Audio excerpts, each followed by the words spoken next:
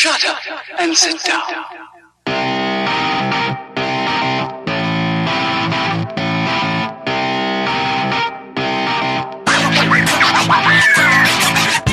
Welcome to another episode of the Superhero Movie Club, a community of superhero fans gathered to talk about a variety of things, but, in essence, superhero movies. All nerds welcome, but please, wipe your feet at the door.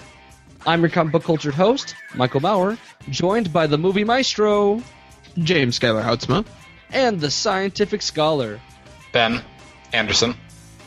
SHMC is your premier movie discussion podcast. Each week, we continue our journey exploring our favorite subject, superhero movies. Every fan sees the movies differently, so we gather some amateur experts to discuss certain aspects of the movie. Whether it's money, comic books, music, or science, SHMC talks about it all in this week's episode. You want to know how I got these scars? My father was a drinker and a fiend. And one night, he goes off crazier than usual. Mommy gets the kitchen knife to defend herself. He doesn't like that. Not one bit. So, me watching, he takes the knife to her, laughing while he does it. He turns to me, and he says, "Why so serious?" He comes at me with the knife. "Why so serious?" Sticks the blade in my mouth. Let's put a smile on that face. And why so serious?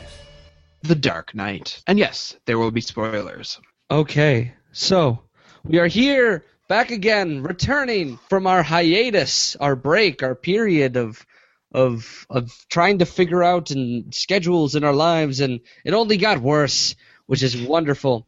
But we're here to talk about the perfection that is Dark Knight. It's not perfect. Well, okay, sure, but You're not perfect. opinions. Excuse me. Gorgeous. Okay, so let's talk about first opinions then, going around the board. I'm going to start this one off, actually, because Dark Knight is, when you look at it from a storytelling standpoint, just all the structures, the ambiances, the music, the acting, and the script, and all the things that need to go together to tell a phenomenally impactful story, a story with reverence and real drama and suspense. The Dark Knight really hits a lot of those points right on the head, nails them. And you get stellar performances from the now deceased Heath Ledger, and stellar performances even out of Michael Caine and Aaron Eckhart. And honestly, I love The Dark Knight so much that I have made rules for why I can't watch that movie anymore. I can only watch it for 3 reasons. 1, it's for research. 2, to show it to someone who has never seen it before. And 3, if at least 7 years have passed. While it may not be my favorite superhero movie, I have to say, in my opinion, I think it is the best made superhero movie. Best made movie of all time? Contestable. Not a given, that's for sure. But you could put it in top 20, and I don't think too many people would shout at you. Nowadays. So I don't know, it's the internet, so. Yeah. So go ahead, Skylar. Dark Knight is, without a doubt, still my greatest cinema experience, just going to a theater, watching a movie, getting just blown away. Best movie I've ever seen?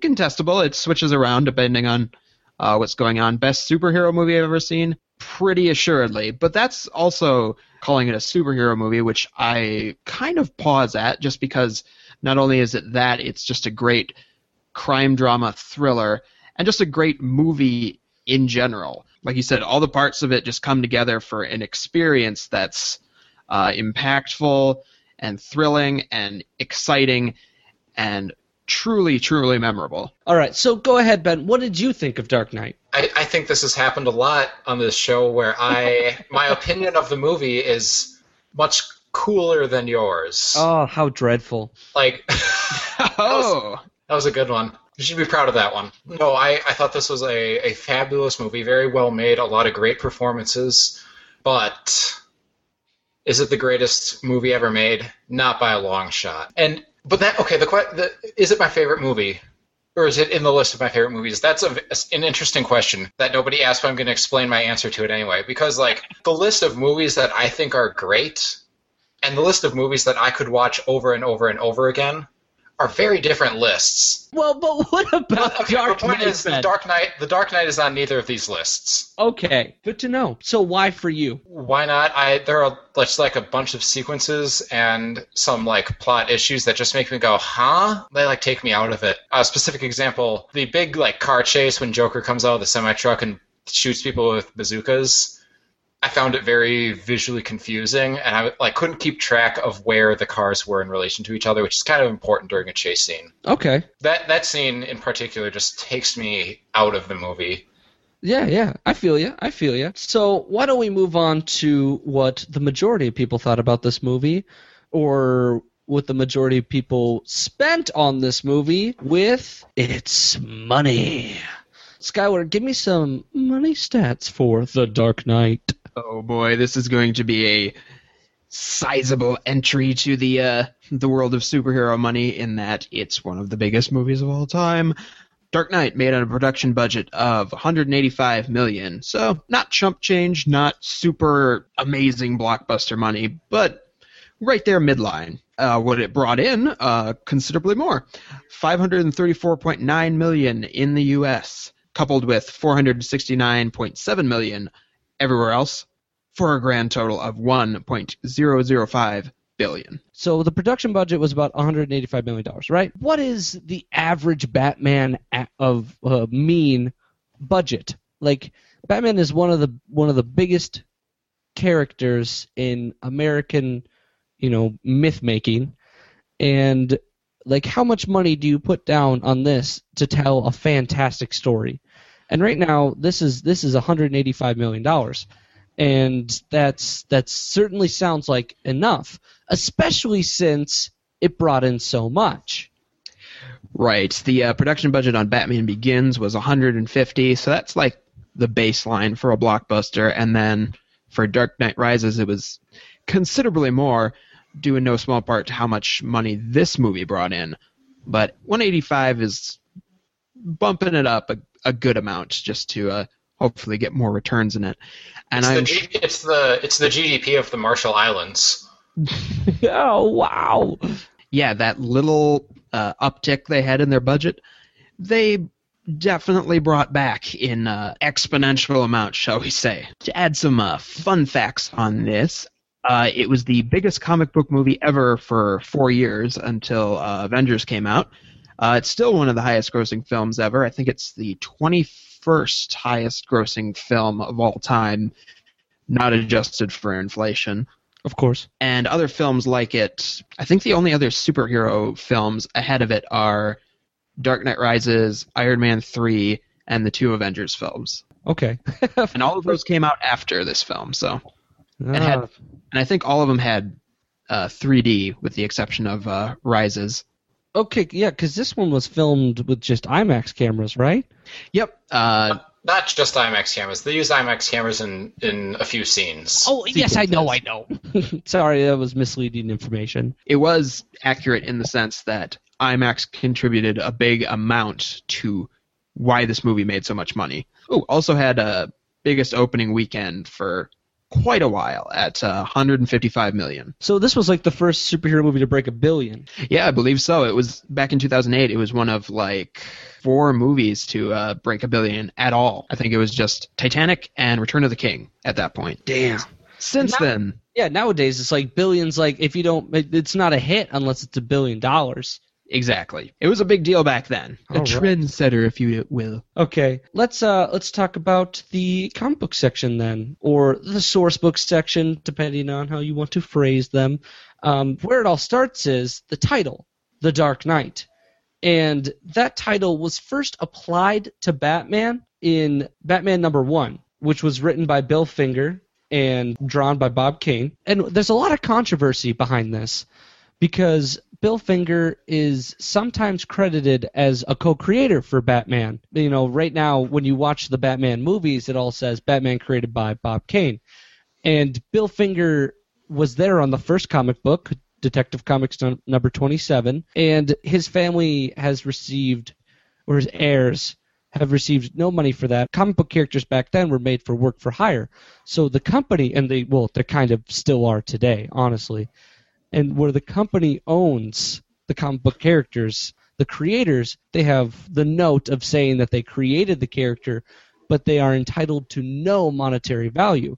So this was a big issue when people like Jerry Siegel and Joe Shuster wanted to get money for Superman, and that was a long, hard-fought battle in the legal system that was only recently won. And so currently, Bill Finger is still in a battle in which Time Warner does not acknowledge that Bill Finger was a creator. So whether you believe he should be or not, I mean, I think personally we do here. It's interesting to take note because like he doesn't get a title credit, even though he created the title, The Dark Knight, technically, for Batman. He is not credited as being a creator of Batman in any way or a contributor to the Dark Knight film. So He also doesn't get any royalties, which... Oh, yeah. Like, nobody gets royalties. Which I was going to say, kind of okay in his case since he's dead, but... Goes to their heirs. Like, the Schuster and Siegel family still get Superman money because of that very long legal case they went through.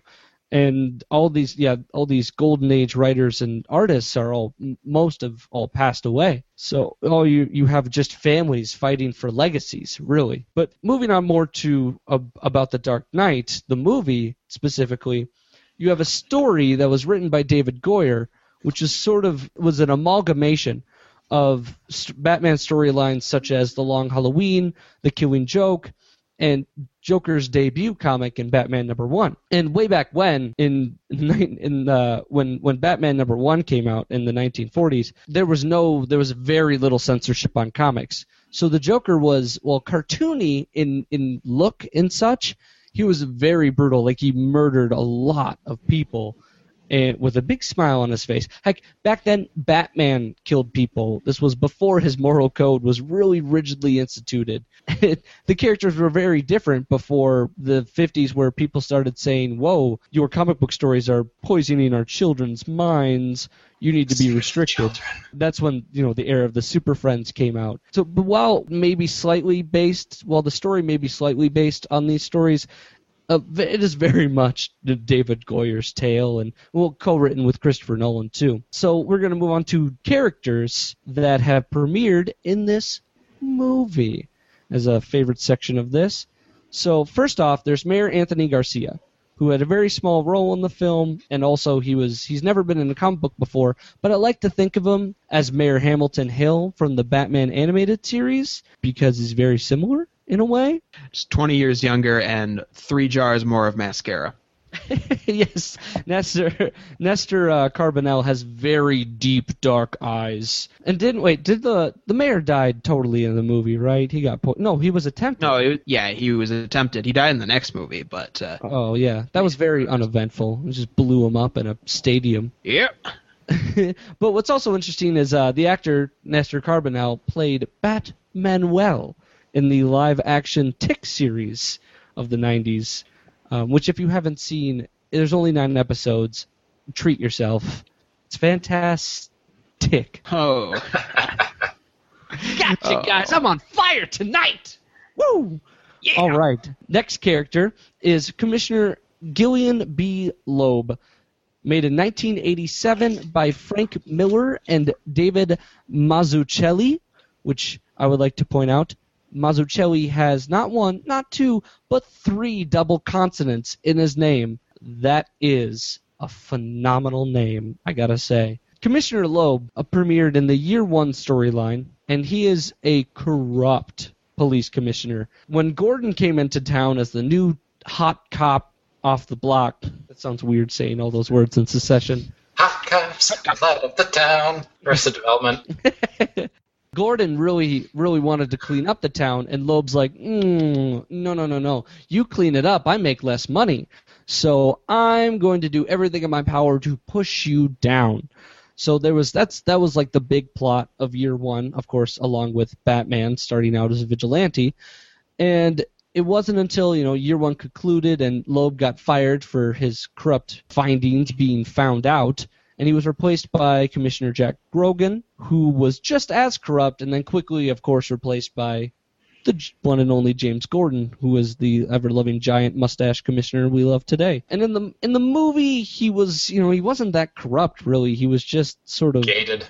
He was jaded. He was jaded. He was naive. He didn't treat threats very seriously because it's Gotham. Just apathetic more than anything, it seems like. He was just like, it's part of the job. Have a glass of scotch. Life ending. Because that can never come back to bite you.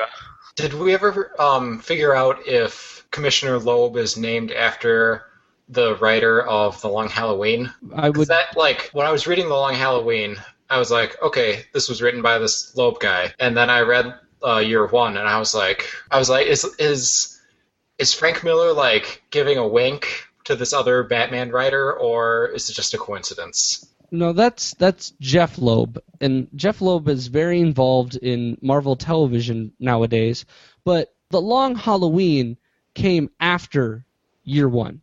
Right, but Loeb could have been writing before then. Yeah, I guess, but Loeb wasn't really on the scene, so I think it's just a coincidence. Just an interesting coincidence. Okay, darn. Yeah, because Long Halloween is treated as a spiritual Batman year two, in that it involves a lot of those year one characters right afterwards. So the next character I have is the character of Lau in the movie, and he is very loosely based on the Batman villain Calculator. I just like to bring this up because I want to talk about how a transformation the Calculator has gone through as a villain. He was made in 1976 by Bob Rozakis and Mike Grell, and what's so great about this character is when he premiered, it was because the Pocket Calculator had just come out and was a popular new invention. So he was a villain that had a pocket calculator strapped to his chest, and he would press buttons, and a little contraption on his head would shoot out holograms. Fantastic. Now I can actually do that with my smartphone. So, and now the Calculator is this evil oracle, like this guy who's just this broker behind the scenes. He has all the connections, all the information, and you know how Barbara Gordon has become Oracle, and she does that for the superheroes. Well, now again she's Batgirl, but Calculator does the same thing, but for the villains. And I like to just bring that up because honestly, Lau at one line says, "I like to calculate," and he said, "I'm good with calculations." Yeah, that's the only reason people are like, "Oh, is he the Calculator? Is that because the Calculator's his alter ego is Noah Cutter, not He's Lau." about the most minor villain there possibly is. Oh, we need way more minor. Okay, you're right. They're gonna debut a villain that's just named Wolfram. That'd be pretty awesome, actually. Well, there was Wolfram and Hart of the Angel TV series, but I digress. There you go. Next character is Sal Maroni, played by Eric Roberts in the movie. He was created in 1942 by Bill Finger and Bob Kane, and his giant claim to fame is that he was the mobster on trial being prosecuted by Harvey Dent, and he was the one that threw acid in his face, which of course scarred him and turned him into the Two-Face character villain that we all know today. What's so great about that comic book scene is that in the book, in the story, Batman was there as Batman testifying against Sal Maroni with physical evidence, which I want you to imagine a man dressed as a bat just sitting in a courtroom waiting for his turn to talk. Your Honor, I motion that this man's evidence be suspect. Well, it's just in a mask. I mean, come on. Also, you don't have to imagine it because there's an actual scene in Batman Forever where they recreate this comic book scene and, someone throws acid on Tommy Lee Jones' Harvey Dent's face, and Val Kilmer Batman leaps out of the jury box in full Batman regalia and tries to stop what has just happened, and it looks so stupid. It makes me giggle every time, even when I think about it. Because just imagine like Batman just leaping out of over a courtroom bench. And that is a movie full of giggles. So it was a very comical thing, and it's just one of those things of like you can't translate the comic book perfectly into a movie. You have Watchmen. to. Yeah, true. So what happened to Sal Maroni directly after the acid spraying is Two-Face eventually hunted him down and killed him for revenge, and he became Two-Face's first victim, and that was it for a long time until he got retconned into more stories about Batman's early career.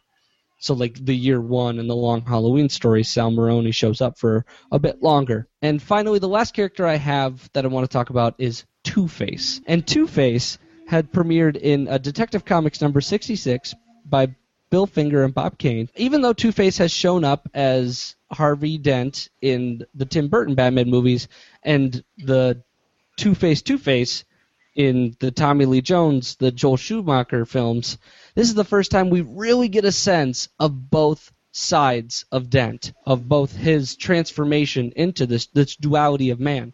So originally he was called Harvey Kent in the premiere book, but they changed that name because they figured readers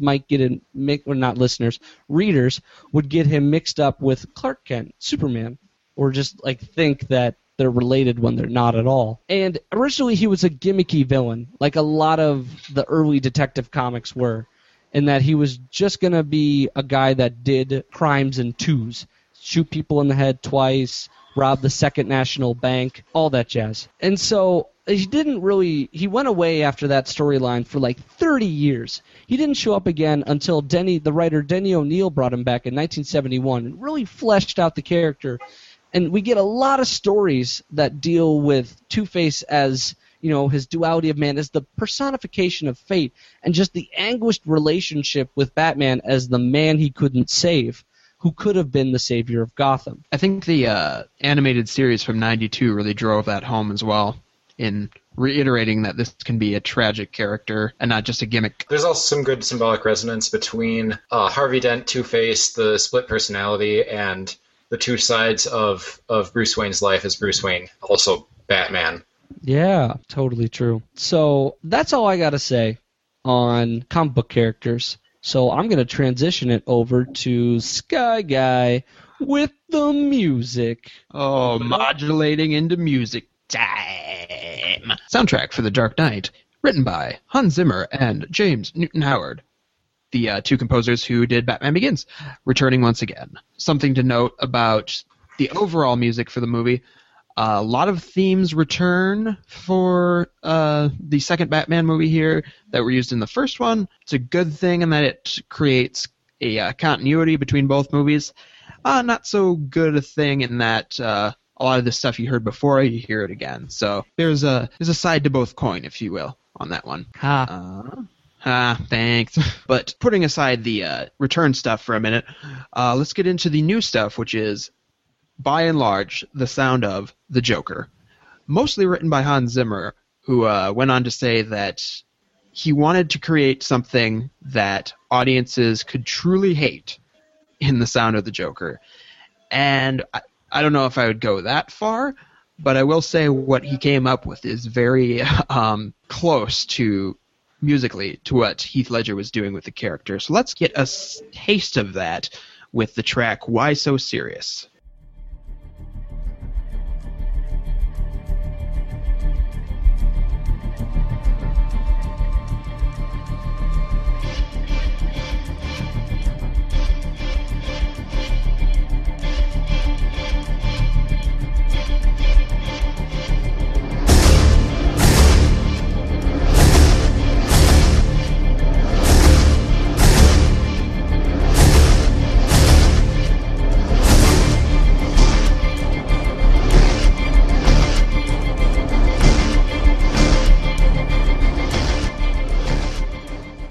So yes, I would say that's not something you're going to find in a typical blockbuster soundtrack these days, or even those days. Well, I mean, Wasn't it that's the same track that has the Joker note or the Joker 2 notes of just like the building that's played throughout the film at several different points? Yeah, that's what opens the track and technically the soundtrack too. Yeah, like you said, 2 notes. Starts on a D, slides up for what seems like an enormous amount of time up to a C, and that tension between those notes on that I think it's an electric cello, you tie that to the character just because of its presence throughout the soundtrack, and it's really creepy and effective.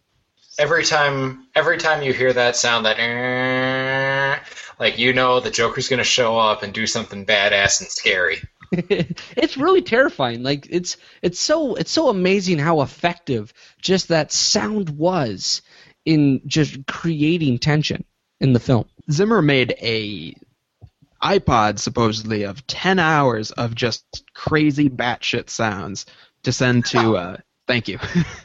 To send to Christopher Nolan, and a lot of what you hear in the movie is what was utilized, and apparently much of that is based on the work of the German electronica group Kraftwerk. Oh, fun. Pretty abstract little detail you might notice or not notice, but you know.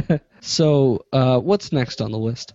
Next on the list, we're getting back to that traditional Batman music with the track Buyer Beware in the second scene, I want to say, of the film, in the car parking lot, which serves the purpose of reminding us that, yes, this is indeed a Batman movie, and you will hear some Batman sounds. Take it away.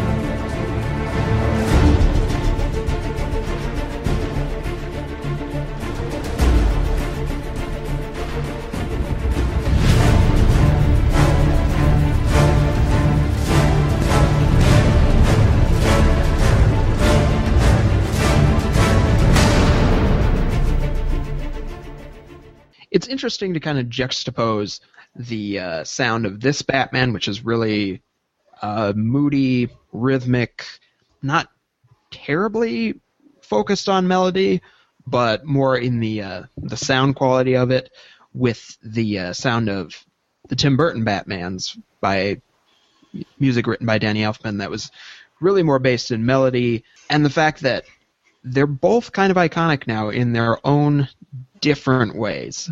Oh yeah, like that sound, the zoom dum dum dum, like when it just like centers in and just starts playing. Man, Hans Zimmer loves those drums. But like that has become the new Batman sound. Like you could play that to probably like 100 people, and I bet 75 or maybe I'd go as high as 85 would just go, hey, is that the Batman sound? I thought that sounded familiar. Yeah, absolutely. And in the years since these movies have come out, and pretty much during, so many other composers have taken up kind of that sound, utilized it, found inspiration from it. So that's very cool. Now, we've been talking a lot about Hans Zimmer so far in this segment because, come on, why wouldn't we? But it is worth noting that there is another composer on the docket, and we should talk about him as well. James Newton Howard was tasked with writing a lot of the material for Harvey Dent, Two-Face, and not a whole lot of that is new or noteworthy, so I didn't pick out anything terribly prominent, but there is a very dramatic track near the end of the soundtrack and movie, Watch the World Burn, where we have our final little confrontation between Batman, Gordon, and Two-Face. And a lot of what Newton Howard does with the music is tension based on harmonies, progressions, more kind of how those fit in more than natural sound quality. So let's take a look, or shall I say listen, at that one.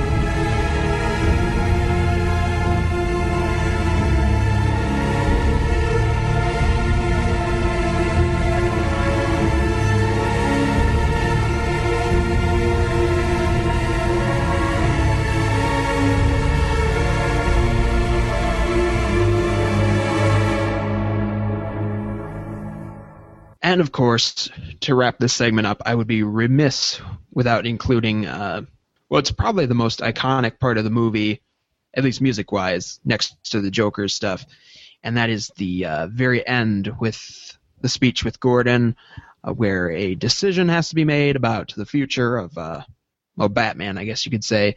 Easily one of the most dramatic parts of the movie. I think the part that nails it as far as it just sending it home, the whole thing, and that is A Watchful Guardian.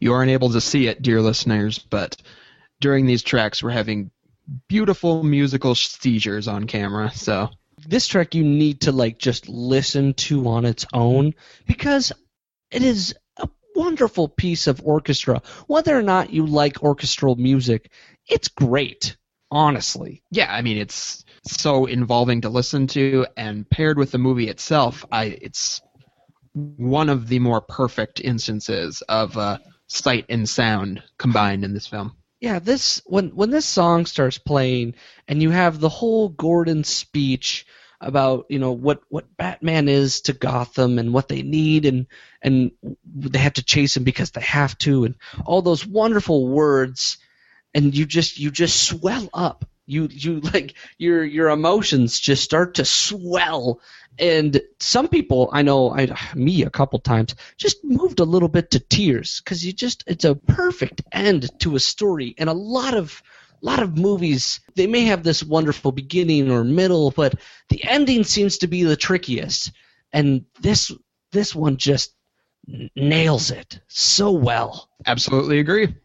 I mean, the ending is the part where so many movies fall apart, but this did it, and the soundtrack to it helped in no small part. All right. I'm going to be the sole dissenting opinion. The ending wasn't that good. I didn't get it. Batman's lame. Thank you, Ben. Thank you.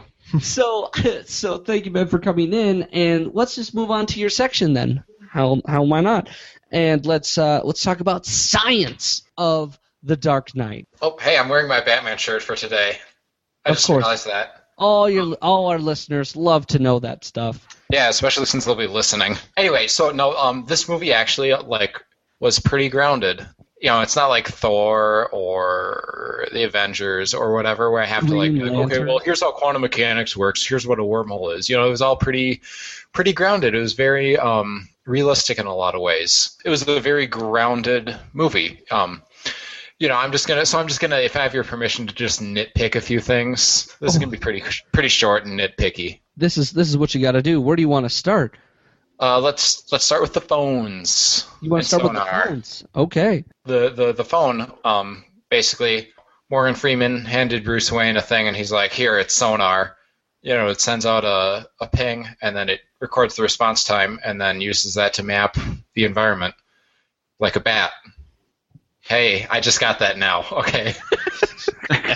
Like a submarine. The thing is, though, that it has to be at ultrasonic frequency, otherwise people are going to be like, why is my phone suddenly beeping for no reason? Making that radar blip. Right, so you want it to be an ultrasonic frequency so that people don't be like, wow, my phone is annoying, and I'm going to take it to the store, and they'll figure out that someone illegally installed software to make it into a sonar device. So it's an ultrasonic ping, but the problem is cell phone speakers don't produce ultrasonic frequencies because we can't hear them, so why would they pay extra money to have a speaker that can produce those tones. Can you get an app that produces ultrasonic frequencies? I mean, it's the physical limitations of the speaker itself. You know, Oh, if you're building a cell phone, you want to do it cheaply. You're not gonna design a speaker that produces sounds humans can't even hear. makes sense. You can get those lighter apps; those are pretty cool. By which I mean completely lame. And I alluded to this earlier, but how to distribute software onto all these onto all these phones throughout the whole city without anyone being like, who's installing stuff on all the phones in the city illegally? So what Bruce Wayne does is physically actually impossible when he creates that giant set of just constant sonar power that is just pinging everything with every device is pinging everything. Yeah. Bare minimum, he has to make an Android and an iPhone version. And porting from the Android to iPhone it takes time. It took Fallout Shelter, 2 or 3 months to go from iPhone to Android, and people were mad. They're like, I want to play this Fallout game on my Android. So hold on. So what he did, it is possible. Like, you could make a bunch of phones that do that. I mean, yeah, if you could get it to make a ping, it'd have to be a hearable ping because that's the only kind of things that the cell phone speakers produce. But yeah, you could do it. Well, You know how he did it? Because the plot demanded it. Yeah. And also, the bigger problem with this, frankly, is that he is getting sonar imagery from areas where there are no phones. It's true. Like- Unless all those army guys had phones, or those hostages.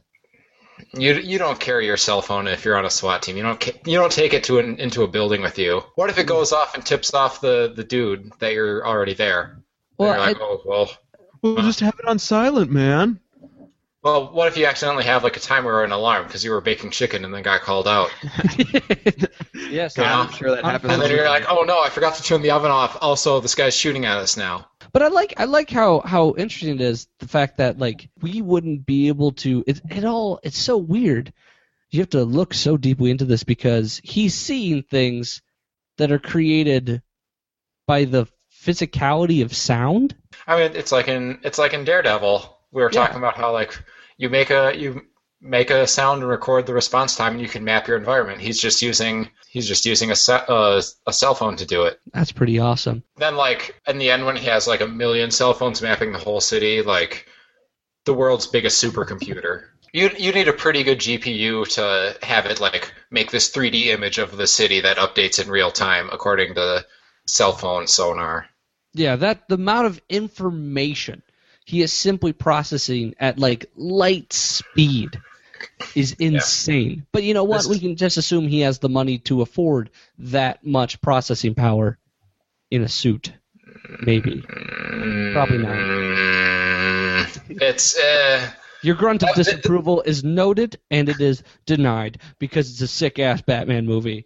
It's cool to see Batman do Batman-y things. Hell yeah. Speaking of doing Batman-y things, in one of the cooler scenes in the movie is he goes to where these two cops got shot by the Joker, and he starts drilling into the wall and removing this brick, and Gordon's like, that is a cinder block, and the bullet will have shattered, and you can't get ballistics off of it. And Batman's like, no, I'm getting fingerprints. Which, of course, is a Batman thing to say. Yeah, and he goes through and he reconstructs the bullet and figures out how it broke apart inside the cinder block, and then he stitched it back together, and there's this fingerprint right there. Good luck with that in real life, because fingerprints are super fragile. Okay. Which is why they're hard to recover. And yeah, if you're listening at home right now on your computer, just reach out with your thumb, touch your screen, and then smear it even a little bit, and you'll be like, oh, there's not even a partial print there. And if you're shooting a thing through a gun into concrete, it's gonna, there's gonna be a lot of stuff that will rub off onto it, so you're not gonna get a print at all. Yeah. So that print you just made, now make another one, all right? And now take a piece of cinder block and see if it'll wipe away. Yeah. Just take your phone, put a fingerprint on it, rub against a concrete wall. Well, and be like, oh wow, I'm dumb because I'm taking advice from this dude on a podcast. But and also if point at which fingerprints evaporate, because it's skin oil, so it evaporates at a temperature slightly higher than your average body temperature. Otherwise, it would be useless, because that's how we cool down when we sweat. And when you fire a gun, the temperatures in there get hotter than that, so it's going to vaporize anyway. Boom. Well, not to mention bullet casings. Oh, yeah. The bullet is inside the casing. The fingerprint's going to be on the casing, not on the bullet. Yeah, you might get a partial print, but then it's not what we see in the movie, so... So Batman's a genius, and, guns maybe work differently in the Nolan verse. As does sonar. A little bit. Yeah, a little bit. Small bits of stretching. That scene's great because we get to see Batman doing Batman-y things, which a lot of Batman media, we don't see Batman being a detective. He's just going around beating people up. Because he's much cooler in the suit, punching people and using tech. Yeah, because Batman is, at his core, a detective. That's why he premiered in Detective Comics. That's all I got. All right, then. We're going to go right to because of this movie. I got one. We talked about earlier the calculator and how all the fans were like, oh, it's a calculator, like an Easter egg or a cameo or something, because he says he's good with calculations and he's financing all these gangsters and bad guys. A kind of similar thing happened with the character Mr. Reese, the guy who tried to blackmail Batman and then went to the news to be like, I know who Batman is, and then Joker tried to kill him. Mm-hmm. People were like, is he the Riddler? Because his name is a pun, Mr. Reese, Mysteries. Ooh. You know? What a stretch. It's a bit of a stretch. I mean, if it was intentional, it's kind of a fun Easter egg, but I think it's just a coincidence, an interesting coincidence. Yeah. Also, the Ed, why would that make him the Riddler? Yeah. That's... There's a guy who's vaguely smart. He must be the Riddler. Way to go, everyone. I didn't buy into it because I'm not dumb. Shots fired. Okay, I've got a couple because of this movie. Because of this movie, leading up to the Oscar ceremony the coming year, there was a lot of talk that Dark Knight could get some heavy nominations, particularly in the categories of Best Picture, Best Director, Best Supporting Actor, all that fun stuff. It did get Best Supporting Actor, and Heath Ledger subsequently and posthumously, yes, he did actually win. But the movie itself got more technical nominations for stuff like cinematography, visual effects, sound editing, which I think it also won for, and not so much in the larger categories. And supposedly there was such a fervor about the snubbing of this film that the year after, and every year since, the Academy now nominates 10 movies for Best Picture instead of 5. And that's largely attributed to this movie not getting nominated. Yeah, I like that story, Skylar, but I feel as if I really want some hard proof on that, honestly. And the Academy is not going to come out and do a press release yes. But there has been an interview with, I believe, the Academy VP that did confirm, yes, we got a large backlash to it. And he was saying this directly in accordance with the question about, hey, is this the reason we wanted 10 nominations? So it's as legit as you can make it. What an interesting tale. That's more of a stretch than the Riddler being in The Dark Knight. Your mom's more of a stretch. Ooh. Don't talk to my mother about like that. I think she might listen to these occasionally. Because of this movie, SHMC will no longer be doing podcasts because we all hate each other. Last one I had. We had mentioned earlier that IMAX played a part in this movie, and that there's a bunch of sequences that are actually displayed in IMAX. And this was actually the first legit mainstream movie to utilize IMAX cameras, use it in the film, make money off of it. We've since had a lot more movies use it. It's a legit thing now. It's better than 3D for sure. And this was the movie that started it all. Oh, okay. Sorry, I'm getting really tired tonight. Damn, it's been a long, full day. My face is red with sunburn. Oh, yeah. I was out in the sun all day for the Renaissance Festival. It's crazy. It's a fun show. So I think we're gonna wrap it in today. It's been a nice longer episode of SHMC. We are back weekly. Just to let you know, listeners, Superhero Movie Club is recorded and produced by Triop Cop Productions. I said I was going to think of a more ridiculous name, and damn right I did. If you like what you hear, please go to iTunes and subscribe so that you never miss an episode, of course. And then, and rate us. You know, you can, anything between 3 and 5 stars is acceptable. Exclusively 5 stars is acceptable. If you feel so much that like you hate us so much that you have to give us a 1 or a 2, or you know what, I count 3 as bad. So 1 or a 2 or a 3, then just or a 4.